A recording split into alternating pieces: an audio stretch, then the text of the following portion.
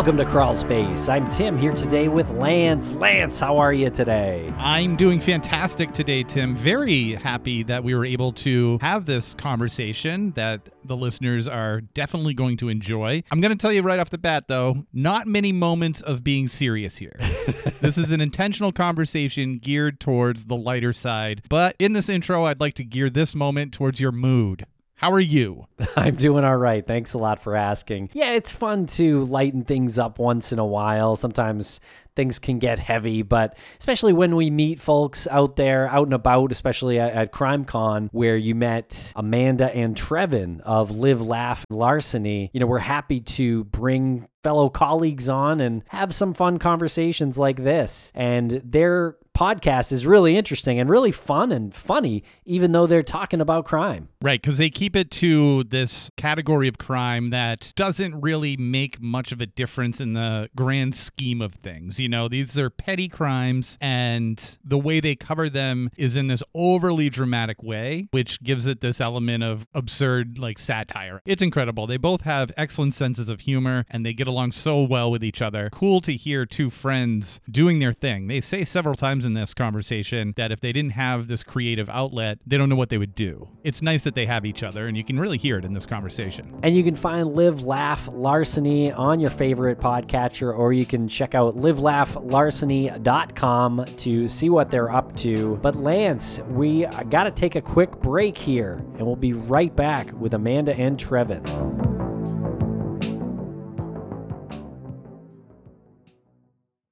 And a thank you to our sponsors. Back to the program.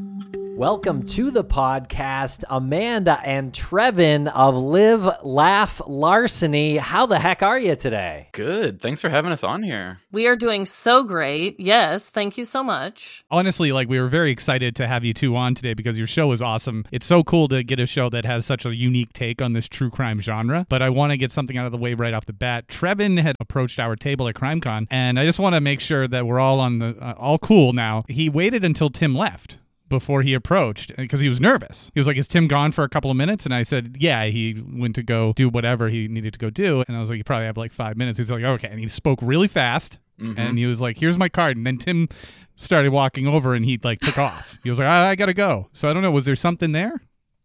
He's just an intimidating guy. I hear the way he starts these episodes off, and I thought, I cannot compete in just a regular conversation with this guy. There's a lot of energy. Wait, this is a true story, Trevin? You sprinted away? It was like a scurry. No, I would never run in public, trust me. Yeah, it was a completely made up story. It's actually the only note that I have written down to talk about. Important. Glad that you got that out of the way right here at the top. No bad blood. Yeah. Well, cool. Welcome to the show. Really appreciate it. I don't have a Live, Laugh, Larceny shirt, but I'm wearing the closest thing I could find. It's a Tom Petty shirt, and your show is a true petty crime podcast, so that's as close as I could get here today. Hey, I'm down with it. And honestly, we've never done a Tom Petty anything on our show, which we probably should. Yeah, that's disgraceful on our end. You dressed perfectly for this podcast, I must say. And Lance, you look great too. Oh, thank you. Well, you could tell I was about to get mad that I wasn't getting the recognition. Yeah. You looked left out. You're both beautiful. Oh. I just want to give a congrats. Trevin, you just got married, right? I did 2 weeks ago, and Amanda was the officiant. I was so scared. Oh my God. I even dropped the ring during the ceremony, Trevin's ring. You know what? We got through it. He got married. It was beautiful. Are you a justice of the peace or a notary? I had to get ordained through Universal Life Church Online. Oh. It was very simple, I might add. Almost terrifyingly simple. Well, when I got married, I asked Lance to officiate my wedding, and he was like, absolutely not. Oh, Lance. And I was like, it's really simple. You just have to go on this website. And he was like, get the fuck out of here. Wow, that's really aggressive. I know. That was weird. Weirdly aggressive. No, it was like super easy. So I can do baptisms now, I can do weddings, and apparently I can like run funerals. I don't even know what that really means, but I can do it. There you go. There's like a whole industry there that just never will go away, right? The funeral business will never go away. So there could be like a podcast funeral crossover. Oh, wow. I'll give you this idea. Let's just say you have the podcast title and it's about funerals. Here's the idea. Underneath you can tagline it and say, "We put the fun in funeral." Oh, yeah. Because if you jumble the words around, it's even real fun. Ooh! Ooh. Whoa. How has someone not done this yet? Exactly. That's yours for free.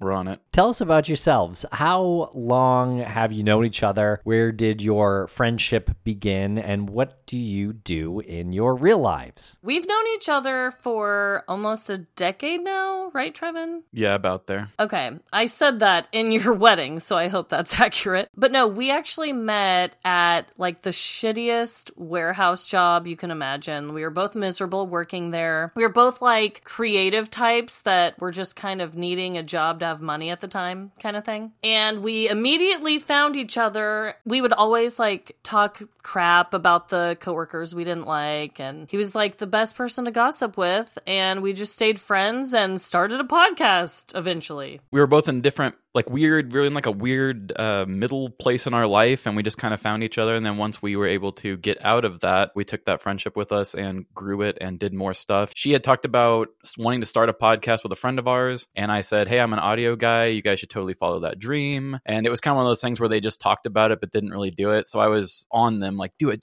Here's my stuff. You can take all my spare stuff. Just go do it. I ended up being their producer for the whole time they did the show, and the show ended up stopping. And I said, well, I actually want to do more than just be an audio guy. I want to take my audio skills. Now I'm a little more confident behind the mic. I want to do more speaking as well. We were actually contacted by a local magazine that wanted their show to be on their network, but that show stopped. And so we said, you know, we can figure something out. It was a mom podcast that they had, so I really couldn't just fill in those shoes there.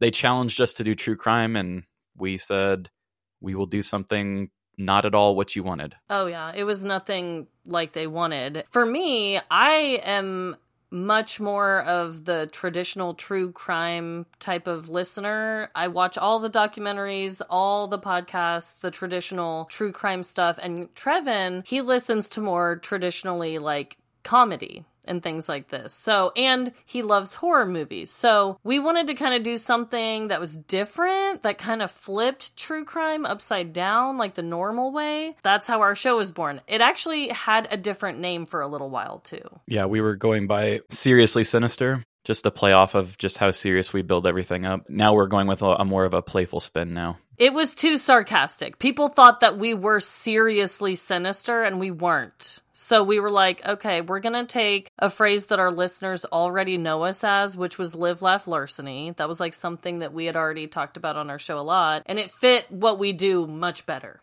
Are you fans of the phrase that live, laugh, larceny comes from? The live, laugh, love? Do you have that sign in your home? No. I just like to kind of make fun of stuff like that, and I thought that would be a fun thing with, you know, true crime. A lot of the fan base is a little more of that live, laugh, love crowd, and I wanted to kind of play along with it and make it. When you see that sign in someone's home, whether or not you're a fan of that, you realize what that person's trying to convey. Yeah, they like to live, they like to laugh, and they like to love. And they're full of love. So you feel comfortable in the presence. I like that. I guess you'd call it a juxtaposition. Yes, we just wanted to do something different and still be kind of true to ourselves and the stuff that makes us click, because nothing against the real true crime that's doing the important stuff, but I couldn't do it weekly. That would be a lot of heavy emotions that I don't think Amanda and I are really built to do. Tell us about it, Trevin. Stone cold sons of bitches over here.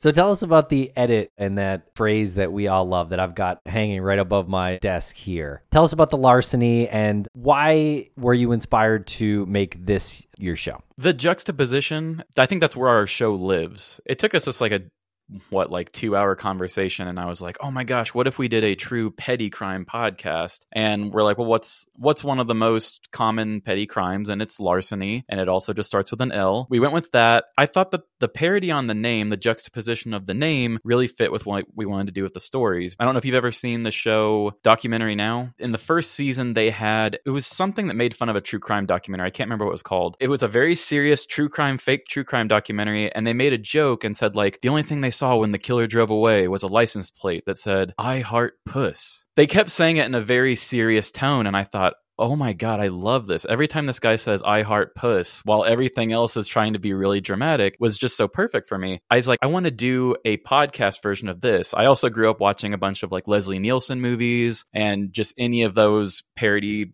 scary movie, all of those. So I was like, I want to try to make a podcast version of this. And Amanda and I are very extra over the top kind of people. I'm an audio guy. So I thought, I don't think a lot of podcasters are taking the time to go that heavy on the audio side of it. So I said, let's just go all out and try to put these gaggy, dumb little reenactments and cheesy sound effects and just all this other stuff throughout our stories and kind of poke fun at the true crime podcast or like those true crime characters you see in movies that take themselves a little too seriously and they over embellish everything and everything is just so dire. And I thought, that's what I want every single one of our stories to do. We didn't think it was going to be sustainable. It's been fun, and every single story is like a different parody of something else. We've got ones that do action movies. We've got cop dramas, hospital dramas. We've done so many different stylistic parodies that we never get bored of it because we're just like stretching out and seeing what else we can do creatively. Also, I just want to add that we kind of lucked out because even though we were friends for years, I didn't know if Trevin knew how to write a story, and he didn't know that I knew how to write a story. So we kind of lucked out in that area where we're like, okay, think of like the pettiest crime you've been a part of, or,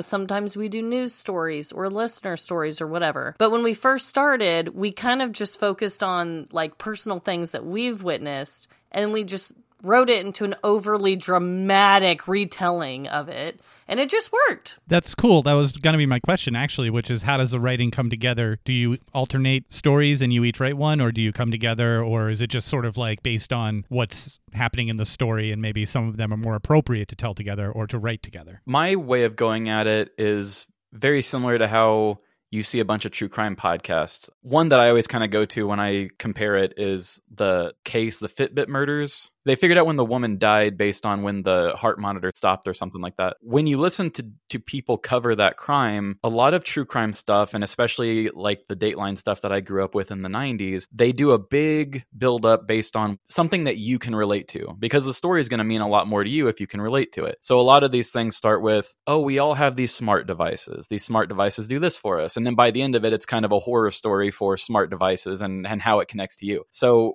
for me, because this is such a creative thing for us, I try to find some sort of subject that I'm feeling something for, and I just find a crime that relates to it. And so I build up the subject I'm feeling about, and then we go into the story of a crime. So in a sense, it really is almost sort of like a diary sort of thing. Like I'm talking about something that affects me or that I'm thinking about already. There's a crime that relates to just about anything that can happen. It makes it to where I'm passionate about whatever I'm talking about every week because it is something that, it just relates to something that I'm going through. I was getting evicted once, and so I did a story about a moving day and about how a person went and destroyed their entire house because they said the landlord treated them unfairly or whatever. And so I covered that story and just talked about it in the beginning. Like, hey, everybody knows moving sucks. For the comedic side of it, I'm like, I kind of see where this guy's coming from. I want to destroy this place that I'm about to move out of too. Even though every episode of ours is very evergreen, if you're a person that follows the episodes and follows us as people too, there's like intermingling between our personal lives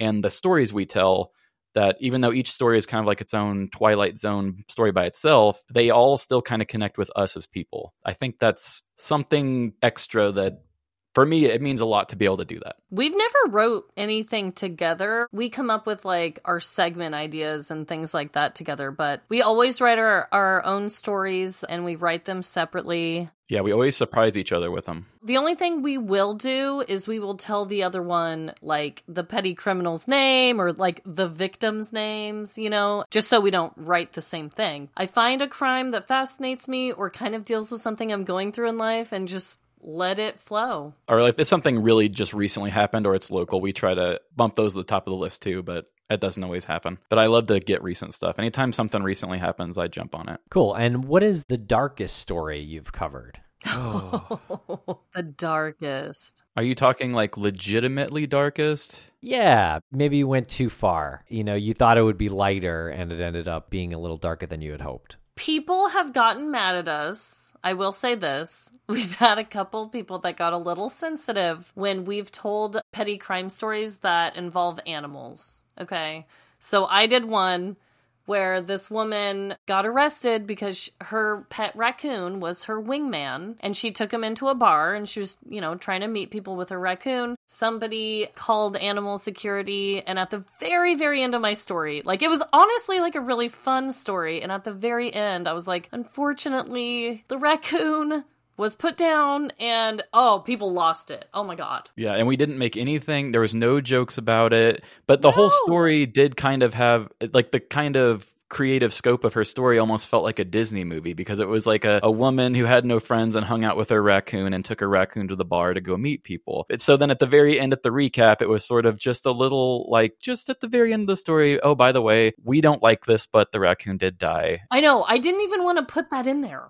Yeah, people said, that is not light, that is not funny, I'm not having a good day because you said that. It's like, we can't change the truth here. Like, I mean, we embellish things to make it fun, but I mean, we trust that you're adult enough to understand that somebody acted in the wrong way and had this raccoon put down, but we don't think that's funny. But yeah, we had a couple bad reviews that were just like, leave the animals out of it. Animal cruelty is not funny. And it's like, we did not say it was.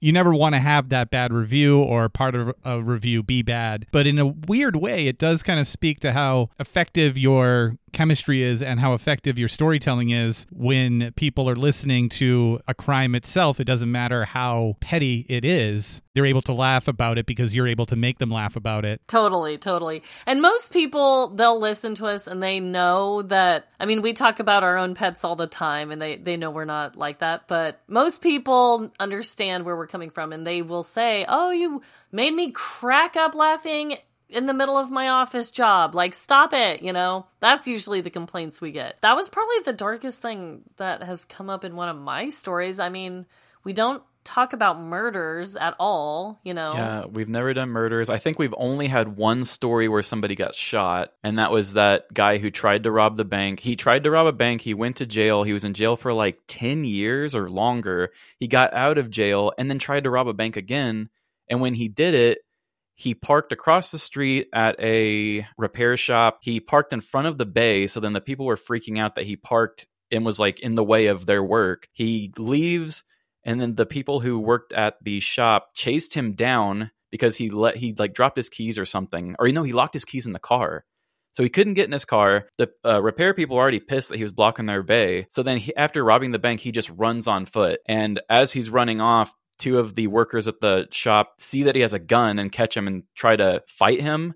He accidentally goes to grab the gun, shoots himself in the leg, and then as the dudes are beating him up, one of the dudes steals the gun from him and then accidentally shoots him in the leg too. That was the only story I think we've ever done where a person gets shot, but we try to make sure that when we cover something like that, it is done, you know, in a very respectful way for everybody, but, you know, the criminal generally. And we'll be right back after a quick word from our sponsors. Thanks to our sponsors, and now we're back to the program. Do you ever have any feedback from the people in like the more serious true crime circles? I would think it's all positive when it comes to big true crime people. We're friends with Generation Y, Shane with Foul Play. A lot of them are just really excited that we're doing something kind of different, you know? And yeah, I think they can usually get behind with what we did. We've had Aaron from Generation Y come on and do a story with us. He did a story about Oh, it was when the young boy stole his parents' car to go get McDonald's. Yeah, he taught himself how to drive using YouTube.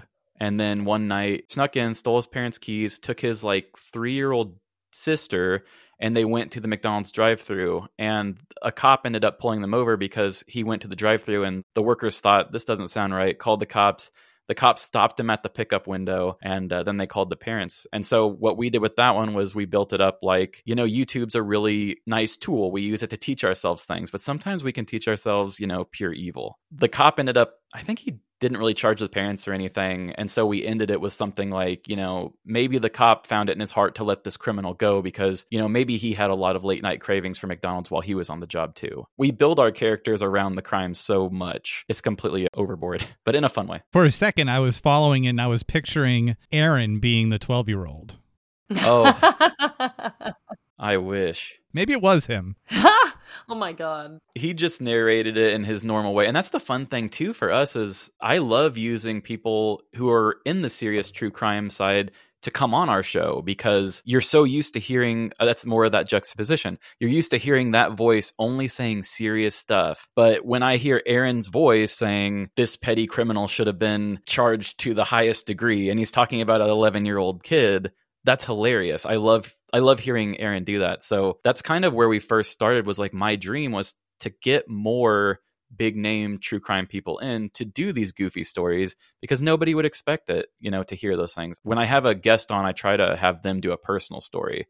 So that way you can also get to know your favorite true crime creators in a personal way, as well as, hearing them out of their own element. In full disclosure, all transparency, we had exchanged emails like months and months ago about doing just that. But there was a ton of stuff going on, and I personally couldn't wrap my head around it at the time. I was like, am I coming up with a story that I was like a criminal? Like I thought maybe I was breaking the law and I'm going to tell the story about that, which I'm fine to do. But hearing you say what it is now, I'm like, oh, absolutely. Like that's super fun. Oh, yeah. I mean, we've told personal stories about ourselves. Like when I was in college, I went through this phase where I would get really drunk and steal American flags off of porches. And then my whole entire apartment was like covered in American flags. I don't know why. Okay. But I told a whole story about myself. What was the name? I called myself the Patriot Poacher. Yeah. Then Trevin, he also told a story about how he desperately was trying to get into this local bar. He was way too drunk. They kept turning him down. He stumbled upon this bachelorette party and they drew a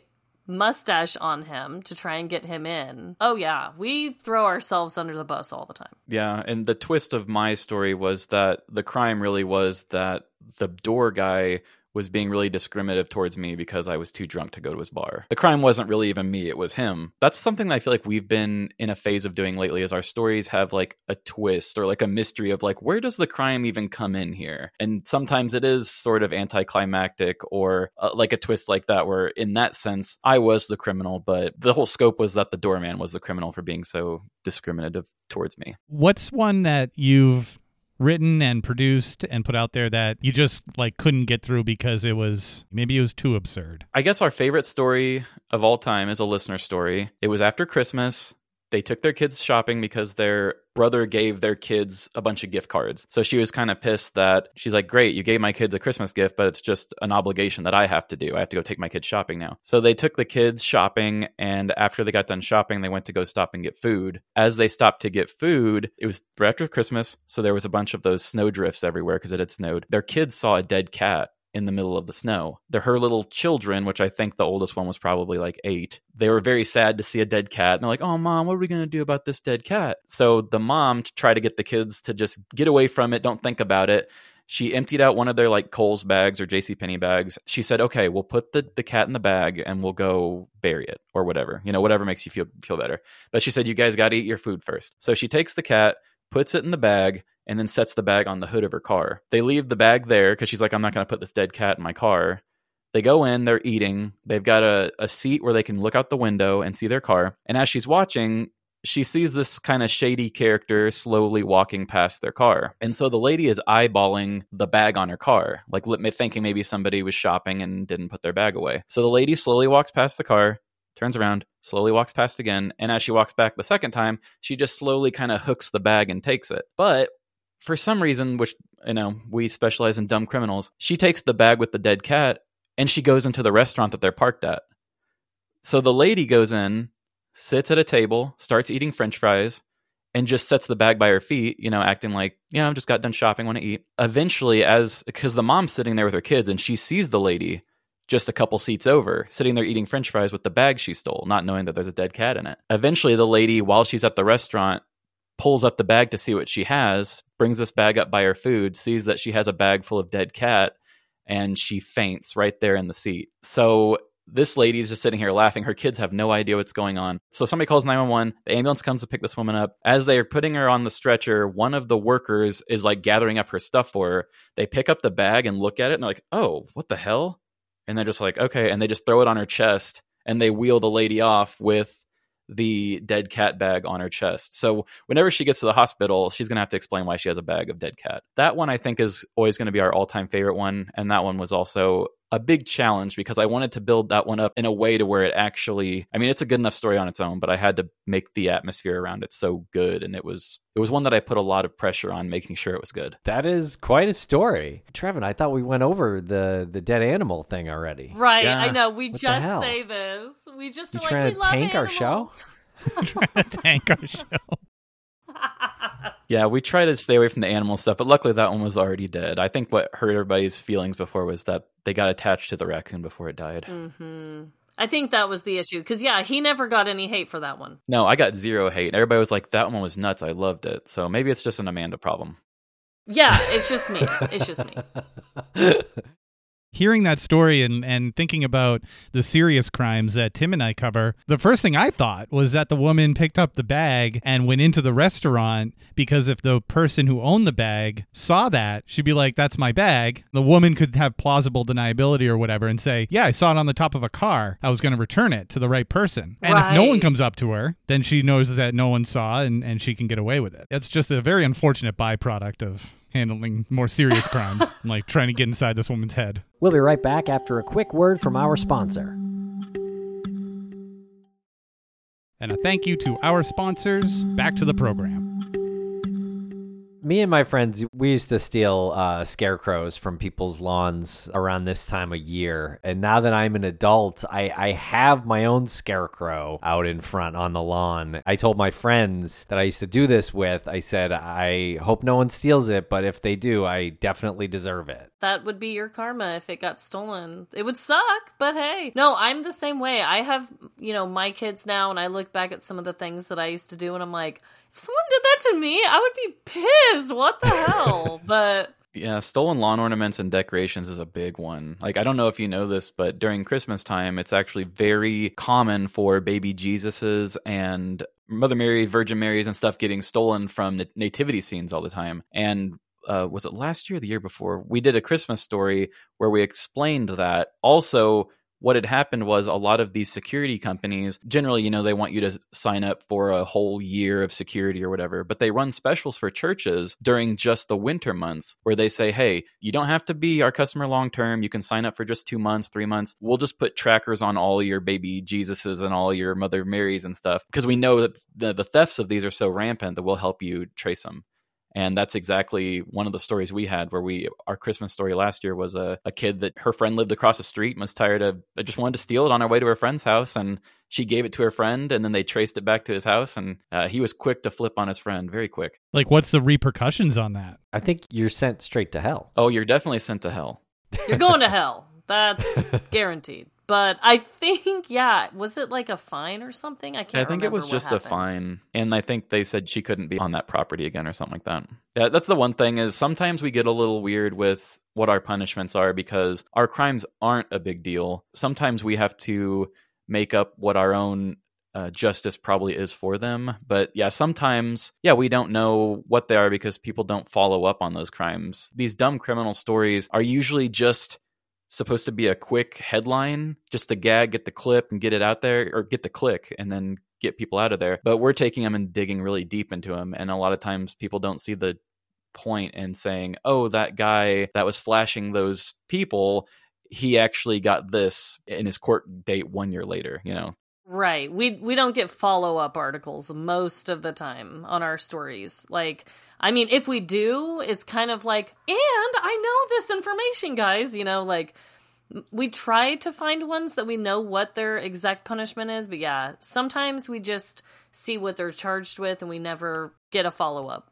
If we do a news story, anyway. The only one that we really have that I feel like has solid follow-ups is anything that has to do with rentahitman.com. Have you guys heard of that? It's huge. This guy... We've had the guy on. You've had the guy on? Him. Yeah. Wait, the guy that made the website? Yeah. No way! We've talked about him so many times on our show. We did one story of his, and then we've done updates since then, because he's gotten some real bad people through that. I did one that was more of a joke, but he had some serious ones. Yeah, no, it's like an obligation now for him. He was at one point kind of looking for someone like to take the burden from him. I think it got bigger than he expected. Obviously, he did not expect it to really help capture criminals. Oh, for sure. Somebody should do like a series on him, like a 5-episode series or something. Like, he's probably got so many stories. The crazy thing about that is if someone did a 5-episode series on him or a 15-episode series and it became huge, people would still go to his website and try to hire a hitman. Maybe more. That's like the craziest part of his story is that people, it's like they know,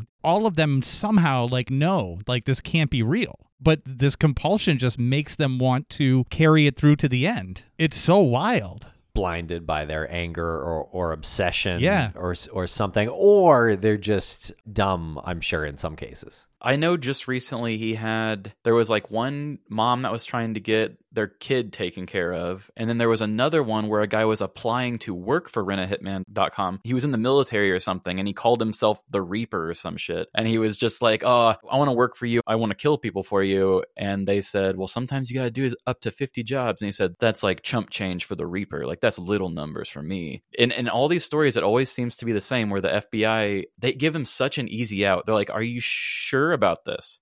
And this is your last chance. Lock in that answer. And they're like, yeah, definitely, I want to do this. And he's like, okay, well, you're under arrest. Like, I tried to make it easy for you and you didn't do it. Also reassuring that there's somebody out there who has taken it and hey, if these criminals are going to be dumb, if they're going to fall for this, with every single out that I'm giving them, then fine. Yeah, I couldn't imagine like how bad of a taste would be left in your mouth if you did bring one of these people in and be like, are you sure? And then at the very second, they're like, no, I'm not. See ya. And it's like, oh, should have let that guy go. Yeah. It is crazy to think that like a joke website has actually saved lives. And he still runs it, like, to this very day. You're telling me no one else, no law? As far as I know, it's still him. Last I saw, he was trying to like do a fundraiser to try to get some help with running it or something, but that's all I've seen. Man, yeah. We spoke with him a couple of years ago now, maybe 3 years ago or so. I think it's a lot of work because he'll go back and forth with the people who contact him before he gets it to law enforcement, because there's a lot of messages they get, but a lot don't proceed to the point where he would forward it to law enforcement. So it is a lot more work, I think. Yeah, because you probably don't want to bother the police with every single joke email you get. The website's so funny, though. I was afraid to even look at it when I was doing my research, but yeah, there's so many obvious little jokes in there. It's just, how do you guys fall for it? And we actually met him because Lance had filled out the form about whacking me. Oh. And Bob contacted me and he was like, hey, do you know this guy? I was like, yeah. And he sent me the email and I was like, holy shit. You still worked through that and still remained friends. That's monumental. Yeah, we figured it out. I'm still following up with Rent a Hitman. No, it's not a threat anymore, Amanda. We're not worried about it. I'm sure everyth's on a level now. I mean, you're still here, so I think he should get a 1-star for his services if that's the case.